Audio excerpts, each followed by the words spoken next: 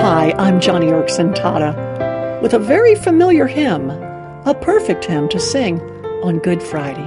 Sing it with me if you know it.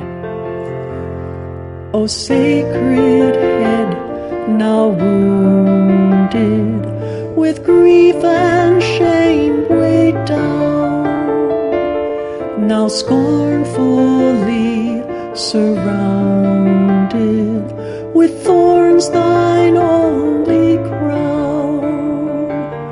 O sacred head, what glory, what bliss till now was thine, yet though despised and gory, I joy to call thee mine. You know, singing that hymn reminds me of a special memory. It was Good Friday. I was far away from home. I was visiting a friend's church for the evening. And the worship team up front was leading us all on Good Friday in a rousing rendition of Oh, Happy Day. People waved their bulletins in time with the music. Others were clapping, smiling, and singing. I don't know how to describe it, but it did not feel like Good Friday, because I was raised in a little Reformed Episcopal church that took Good Friday seriously. The service was somber, and there was a black cloth draped over the communion table.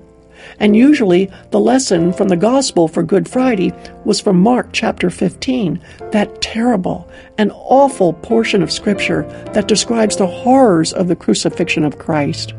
His was a painful sacrifice on Good Friday. And maybe I'm old-fashioned, but I do not think it is too much to ask that we stop for one day, just one day out of the year, and soberly, seriously consider the enormous, weighty price Jesus paid for our salvation. You know, after that Good Friday service, where they were singing Oh Happy Day and jumping up and down and clapping, someone came up to me and said, Johnny, why do you look so serious?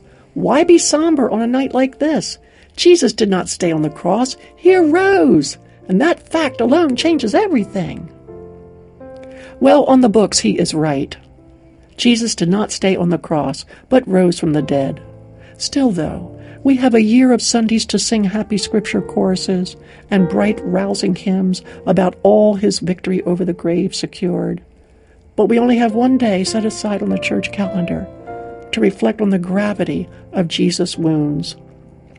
The prophet Isaiah prophetically described that scene at the cross in these graphic terms. The last part of Isaiah 52 says that his appearance was so disfigured beyond that of any man, and his form marred beyond human likeness. And then in Isaiah 53, it says that Jesus was a man of sorrows, acquainted with suffering. Oh, friend, Good Friday for him was a terribly bad, horrible day. And yes, one glad, happy day, there'll be a resurrection and we'll enter our happy inheritance. But until then, we've got Good Friday, just one day in the year to remind us of all that it cost our Savior to make that future truly glad. You know, there's much to say about the resurrection, and you can go to my radio page today at johnnyandfriends.org and pick up a pamphlet on this. But please, today, focus on the suffering of Christ and have a blessed Good Friday.